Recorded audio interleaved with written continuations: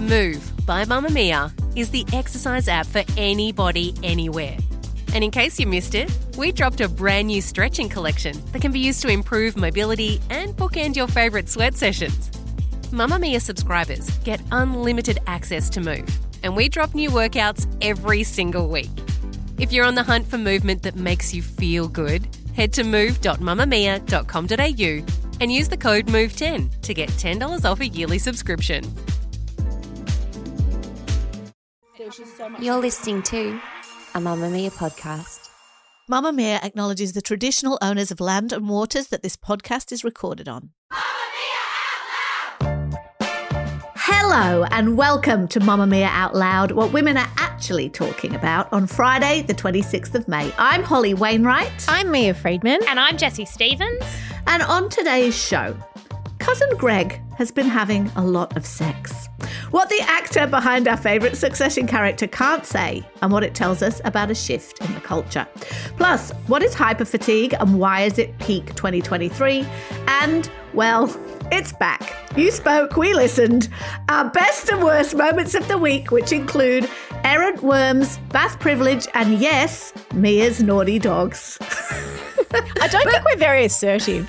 We told the Outlouders that we were getting rid of best and worst as a segment. They said no, and we said okay. We're so sorry. But first, Jessie Stevens. In case you missed it, Tina Turner died this week, aged 83, after a long battle with kidney disease, a cancer diagnosis, and other illnesses. Her career began as a duo with Ike Turner, who she was also married to for 14 years. And in 1976, she left Ike without any money, and she also came forward about how abusive he was during their marriage. And I think that makes her, as far as we can tell, one of the first vocal domestic violence survivors to come out so early and talk about it. Because no one was talking about it back then. No, and she was specific about some experiences she had. Like on the night of her wedding, she was made to watch a live sex show in a brothel.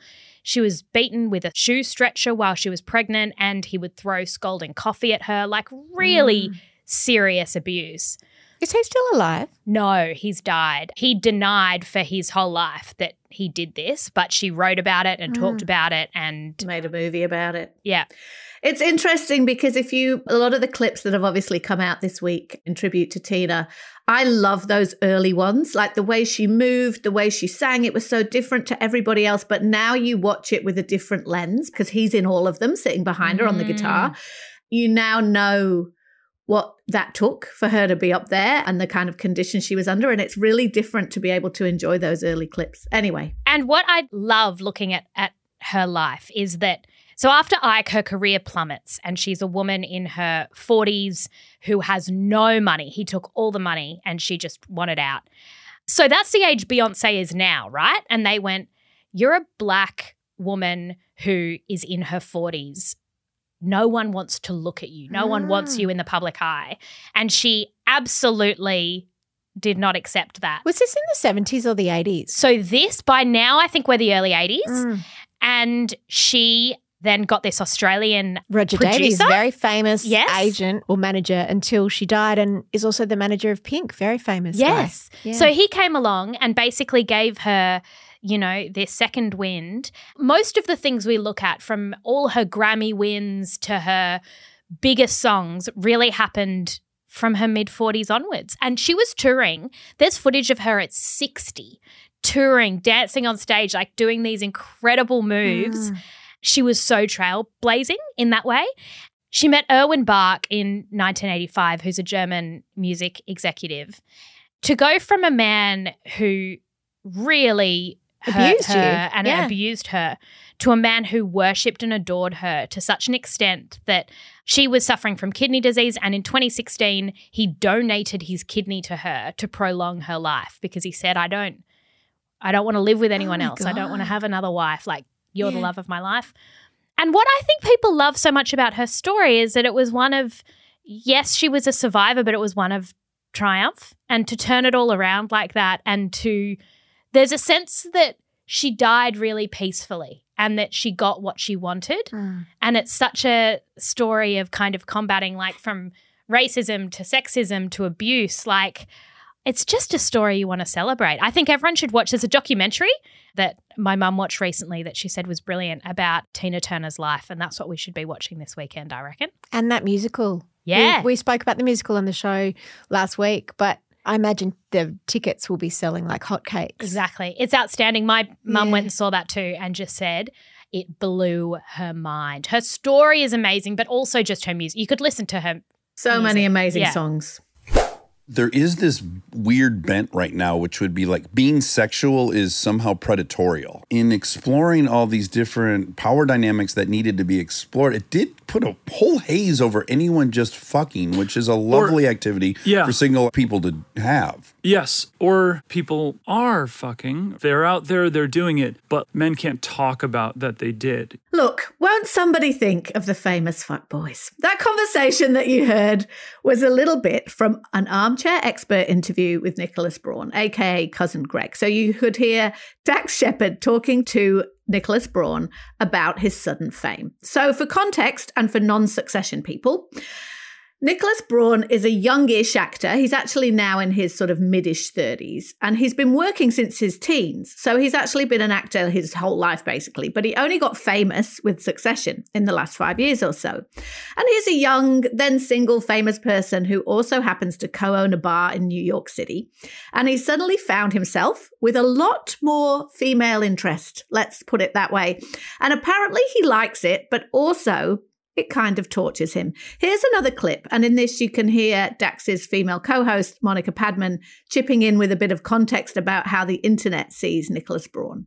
When that power hits you, in so many ways, it's the fairy tale one's been having since they were 12 years old. That girls would like you. Definitely. I'm still not very good at believing that. But you have to be aware of what's happening right now, right? We're like on Dumois, like go to this bar. Cousin Greg is at this bar. Yes. I own this bar called Ray's. I'm a part owner in this bar called Ray's. Oh, in real life? In real life.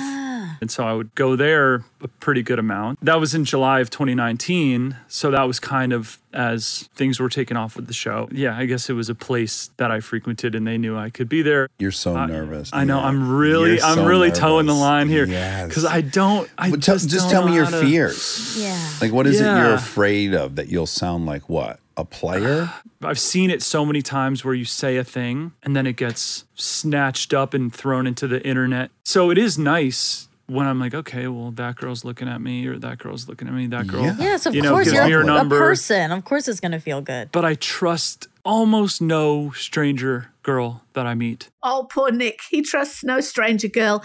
Anyway, what follows is an intensely awkward conversation where he sort of says that any encounter he might have sexually, a bad kiss, a lack of chemistry, maybe he's not super attentive in the texts that follow as a hookup about like maybe we won't see each other again or whatever. He says his reputation will be trashed in a potentially dangerous way. Now, it's worth noting that Nick Braun is considered on the internet by the people who haven't met him in a bar as a bit of what they call a baby girl. Like they like him because his character's hapless. They're like, oh, look at baby girl. But actually, he does, as you can tell from his interview, really like dating women. He made a whole video once about why he'd like to date Kim Kardashian and now she was single, could she please call him? And there have been some claims on the internet that he's approached really young girls. What young girls? Like how young is a young girl? Teenagers, over 16, but teenagers. So when I was 17, I dated a guy who was 33. So that kind of vibe. Okay. So the question I have is, in 2023, can you be a fuckboy, particularly a famous one, and not be seen as a pig or possibly a predator by the world? Jessie Stevens.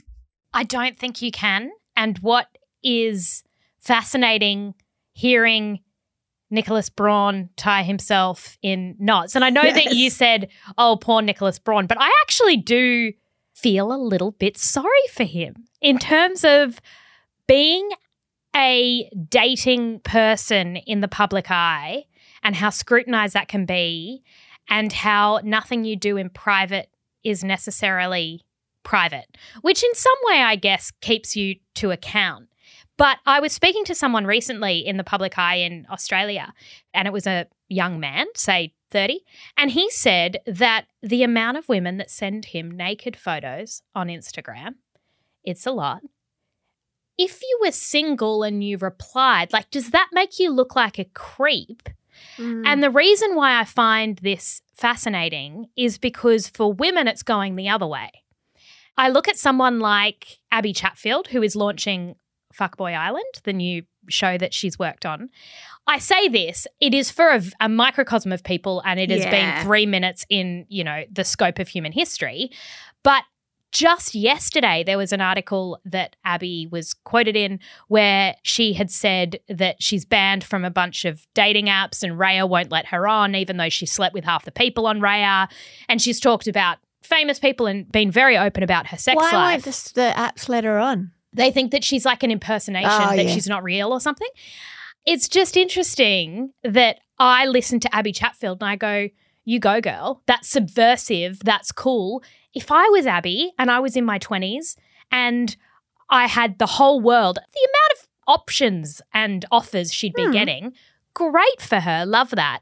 But if that was a man talking about it, I would bristle. But of course you would. And isn't that what we're talking about? The recalibration of, let's address the elephant in the room, which is Aziz Ansari, which our ladders will know. Holly and I have had many conversations, and you, Jessie, on this podcast. He's the actor who was written about in an anonymous first-person story a number of years ago on a website called babe.net that's now closed. And it was a girl who'd met him at a party. They'd gone on a date. She had pretty much wanted to pursue a relationship and he was just looking for sex, essentially. And she then described in detail what happened when they went back to his house and he wanted to have sex with her and she kind of didn't. And he was cancelled, like he was really cancelled. I think that's exactly what Nicholas Braun and every famous man is now worried about, where he never assaulted her, he never forced himself on her, but she felt that he should have read the signals and she didn't want to have sex and he kept still wanting to have sex with her. That caused a lot of division among people and also among feminists. Older feminists tend to say, why didn't she just leave? And younger ones are like, he's just a sleaze bag and he shouldn't have done that and that's borderline sexual harassment. But my point is that we used to celebrate horny, young, hot celebrities. I mean, Leonardo DiCaprio used to be a stud, not just celebrities, but young men who used to sleep around. They used to be studs. They used to be legends.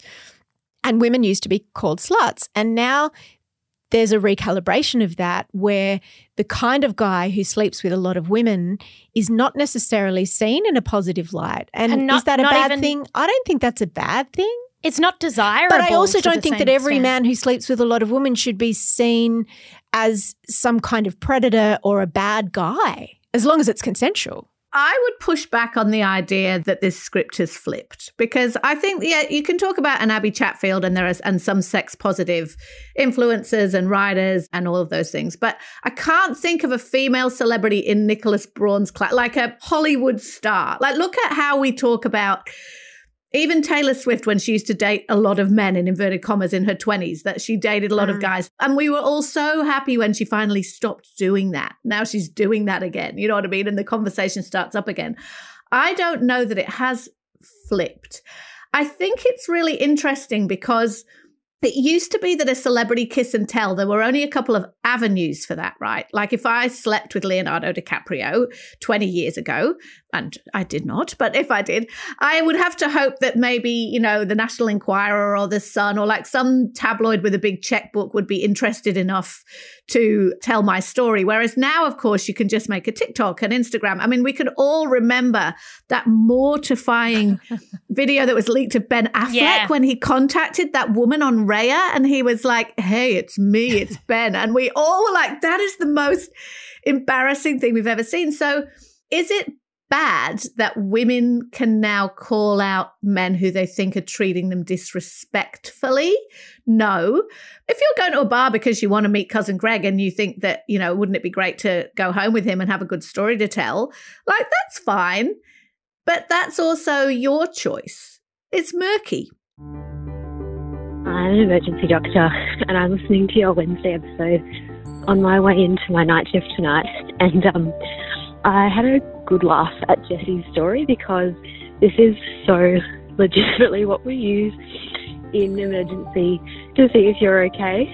If you walk in and see someone on their phone, it's a pretty good sign that they're okay. We call it the phone sign, positive phone sign. I just found your story hilarious.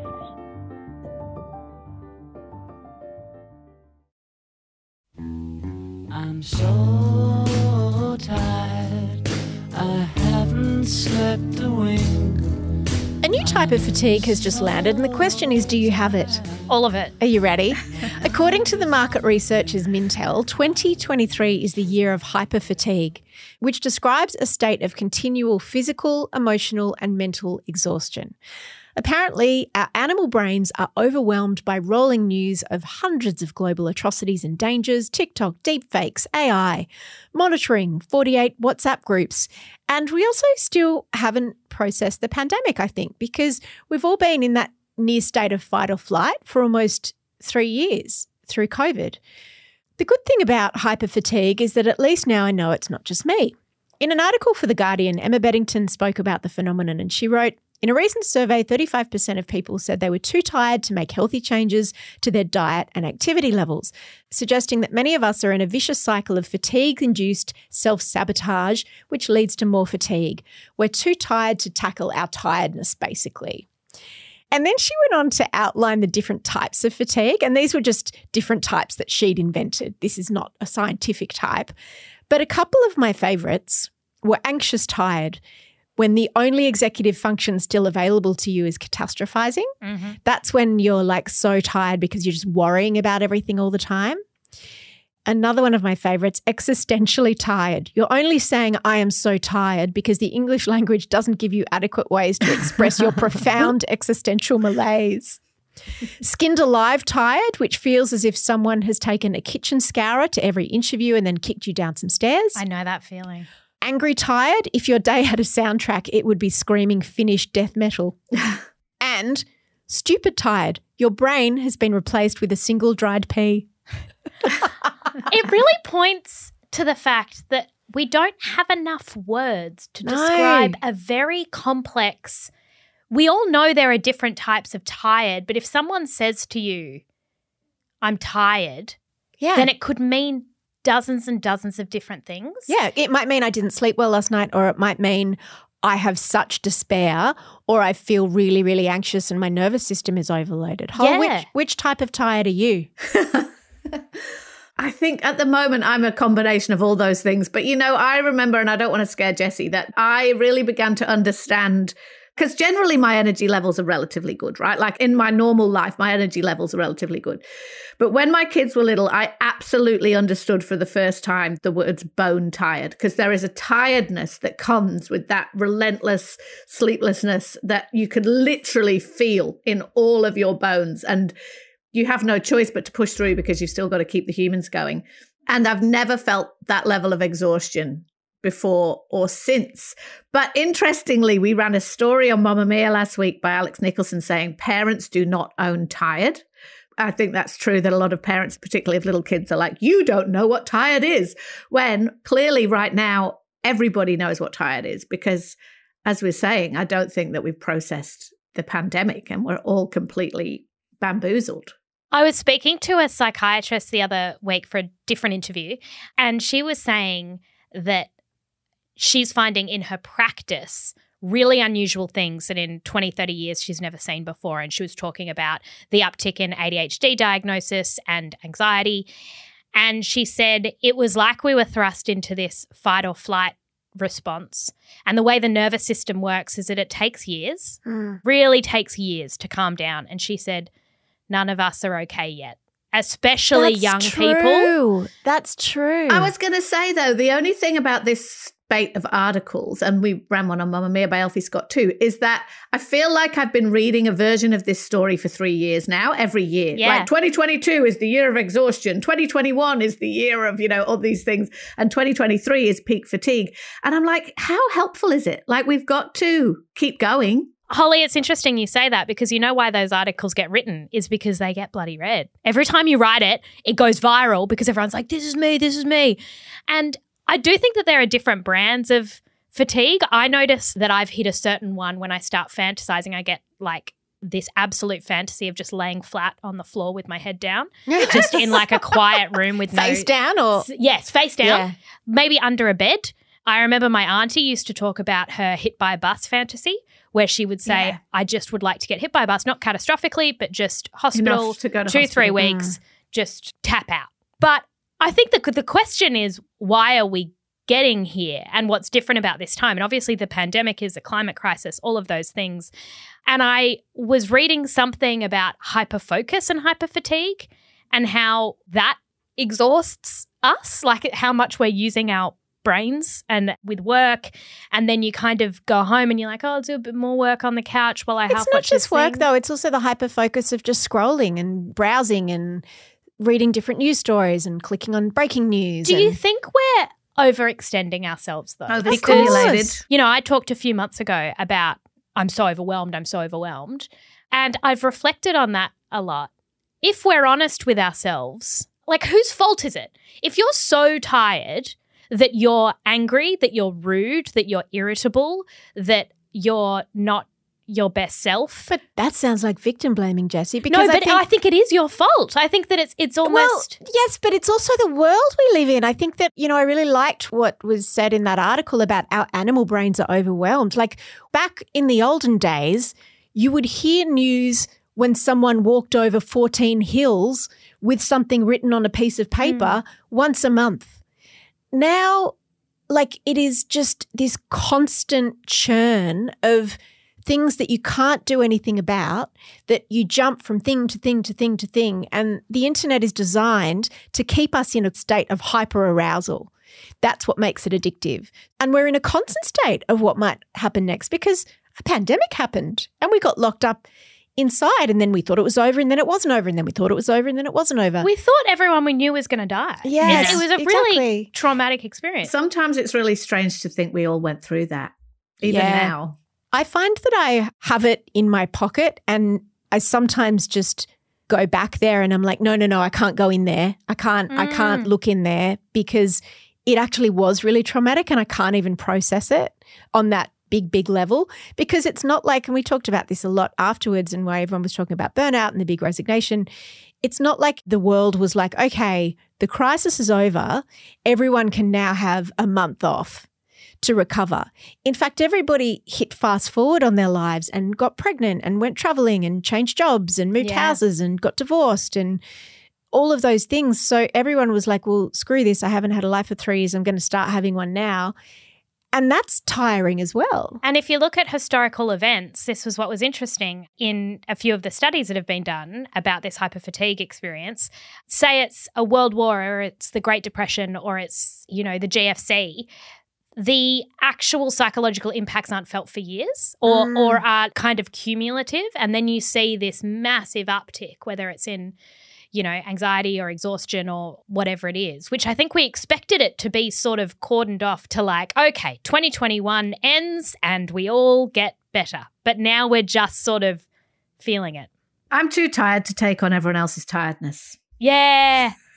I know. And it's a boring answer, isn't it, to say you're But Jessie, tired? also what you said about it's your choice, like you were overwhelmed, that's very specific. So you were overwhelmed because you'd taken on a whole lot of different projects. But for most people who are really tired, I was saying to a girlfriend just this week, I'm so exhausted and overwhelmed. And she's like, you just might want to rethink and just do. And I'm like, I've got a business. We employ a couple of hundred people. Like I can't just go, you know what? I'm just tired. I'm just going to have a change. But is this also dovetailing with a rise in perfectionism, which is... No, but if you've got toddlers or a baby, you can't just go, you know what? I'm just too tired. I'm going to make some changes. You just have to push through. But the question is for how long? Because ever since I've been in Peri, I've had trouble sleeping for the first time in my life. We've talked about that before. And I felt like I'd beaten it. But lately it's back. And I am having such problems sleeping. And it makes you so...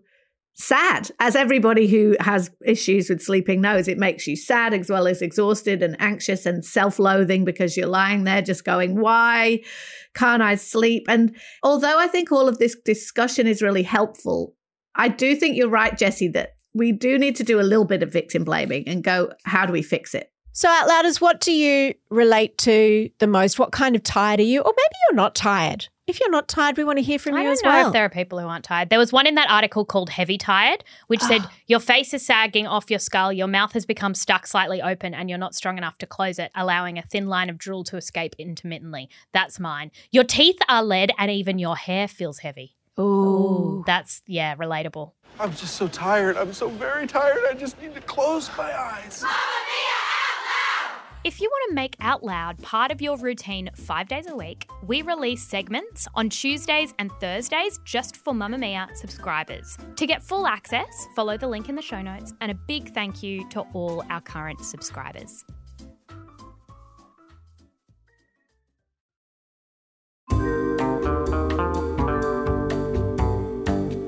Look, it's time for Best and Worst, and I have something I need to say. I was sick one time.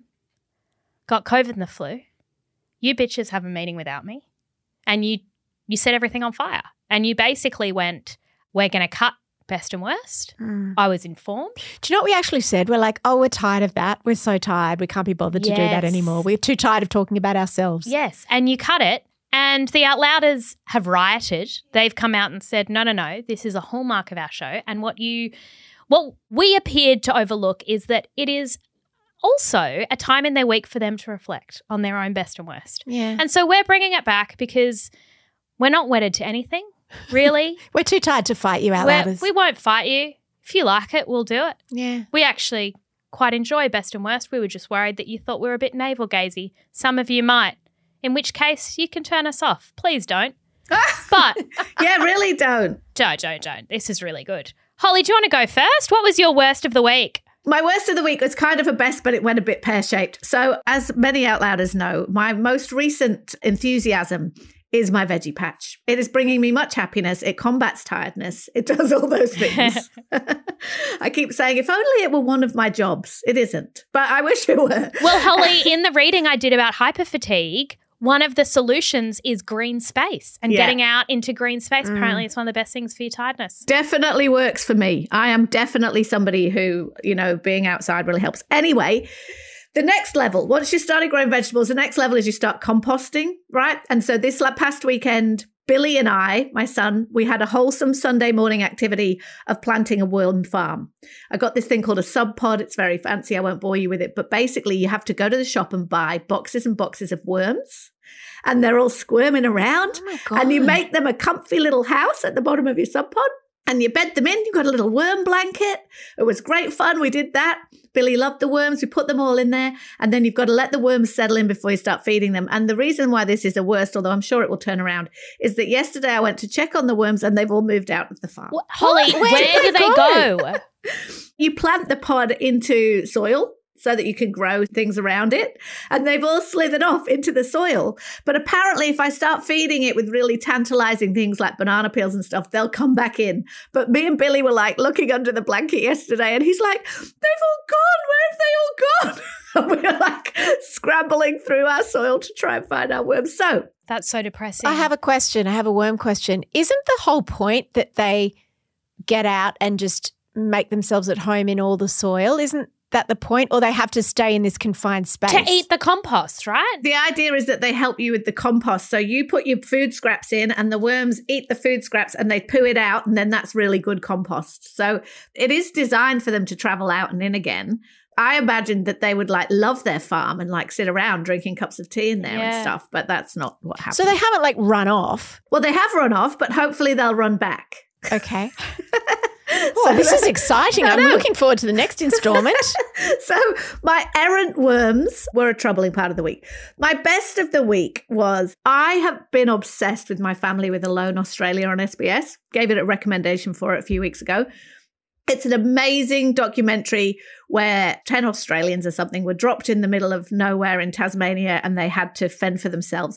And this week it finished, and spoiler alert, the winner was a woman. It's only the second woman to ever have won in any of the worldwide editions of Alone.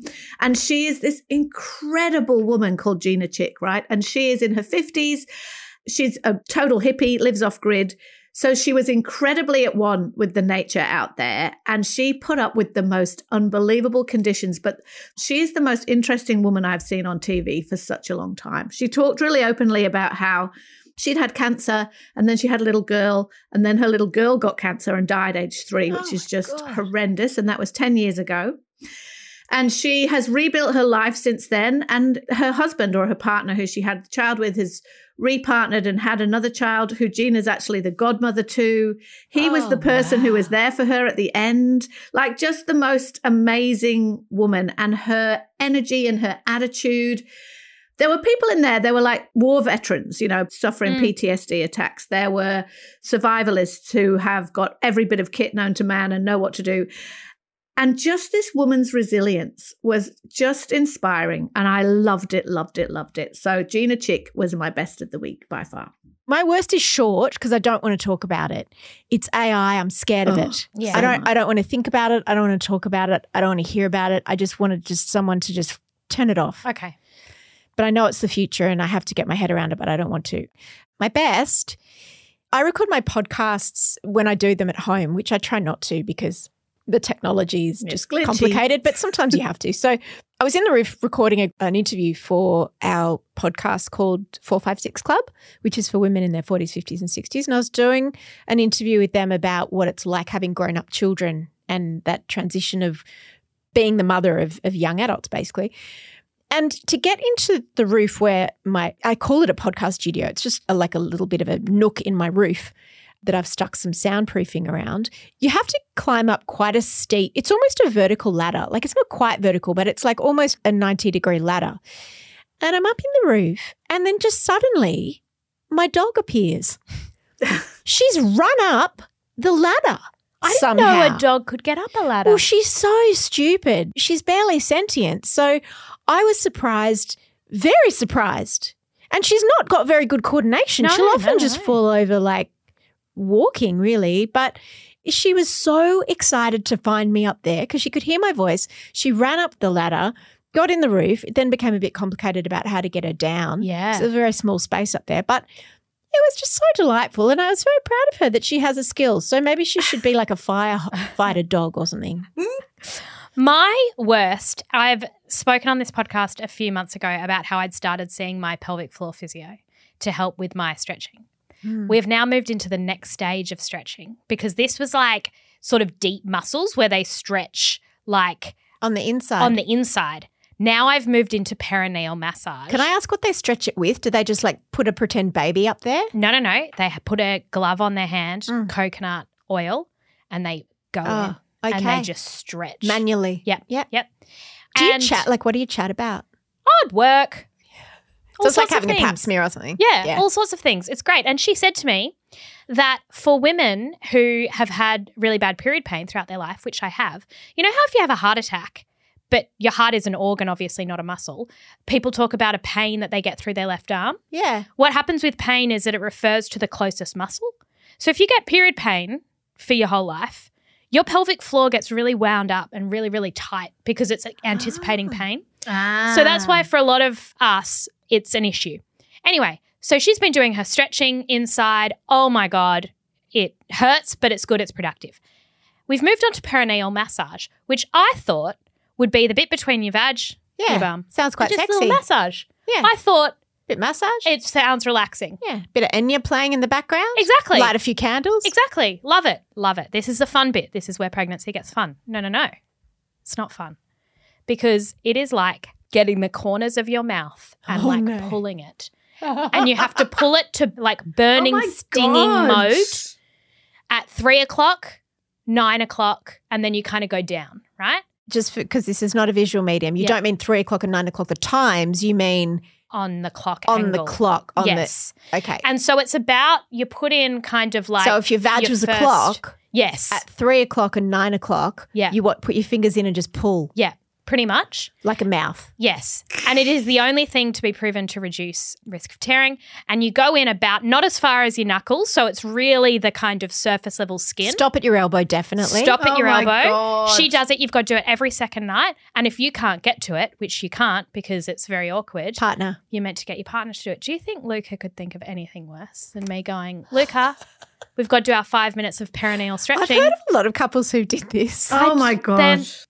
They're kinder people than Luca because he would – no, that's just not what he's going to do. I think I rubbed some oil in or something a few times until I couldn't reach anymore. Yeah, well, that's the thing. Yeah. It's like how does one even – anyway, so it's not fun. My best is I now have bath privilege. I have moved into a new place and my number one, I said I don't care. I don't care about the suburb. I don't care about any of the details. All I care about is a bath. And I got my bath. I can't believe it's better than your inflatable bath that you bought for $40 on Amazon. From the internet. Never forget, this is a real bath. Every single night since I moved in, I get into that bath and I put in my magnesium Epsom salts or whatever, and I lay there and I listen to a hypnobirthing meditation. Who even are you? I know, with like mantras. But I can't really remember What are the them. mantras? You will open like a flower. Yes, you will open like a flower. You and your baby The baby are in will this slide together. out. I always stuff them up because Lucas started hearing them too, so he starts randomly just yelling them in our house. And it's like, a contraction cannot overpower me because I am my contraction. Oh. And like, Oh, wow. I am my contraction. Like, Yeah. it's not pain. It's just one moment closer to meeting my intensity. baby. Let's not call it pain. It's just an intense Discomfort. wave. Yes. So that's been how I'm living now. And You could give birth in there. Are you considering it? I love how this is what people say, is that I'm very calm when I'm not in pain. Oh, yeah. And when I'm in my bath, just, you know, laying there. And then I'll feel pain and I'll just be screaming, give me the epidural. That's how I'm preparing. And I'm just... Sounds great. A bath is the best thing in the whole world. Oh, it so is. Mia, you have a recommendation. I have a recommendation. I've actually brought it in. So anyone that watches my babbles on Insta, which is someone called it Insta Babble in an insulting way because they were like, why would anyone want to watch you babbling on Insta? So then I decided, you're right, and I'm just going to call it Insta Babble and lean into it. It's basically me having a chat with anyone who wants to listen while I put my makeup on in the morning. But anyway, if you've ever watched it, you'll notice that I like a dedicated product. You know those hair towels that are specifically, they've got a little bit of elastic at the thing and a button and you whoosh your hair in it, because I don't have very long hair, but sometimes you put a bath towel in your hair and it falls out and it's a bit heavy and becomes Hurts your dislodged. neck.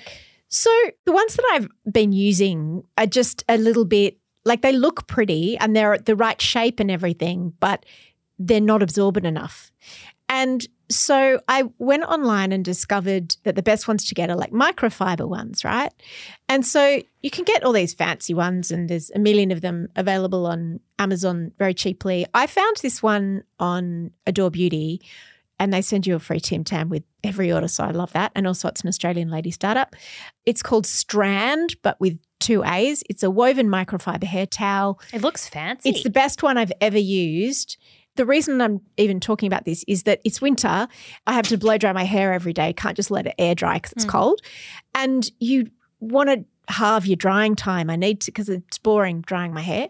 But I reckon it's halved my blow dry time. It And actually these are like absorbs it. $15 or less. Okay, that's pretty good. My hands can be free. It doesn't come dislodged. Would it hold all my hair? Because I would like that. Yeah, it would. It's actually bigger than I Ooh. need. It's actually, I could have one, a smaller one. But yeah, it would be really good for you. I don't know how you do it with your hair, Hole. I was at dinner with Hole the other night, Jessie, and I was sitting next to her and I was just using her hair as a blanket. It's so long and A napkin, thick.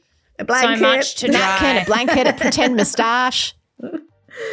I want one of those, so that we'll put a link in the show notes, right? So Yeah, everyone you can. don't just Google microfiber hair towel. Like, you don't have to have a specific brand. I really like this one, Strand from Adore Beauty, because it came with a Tim Tam.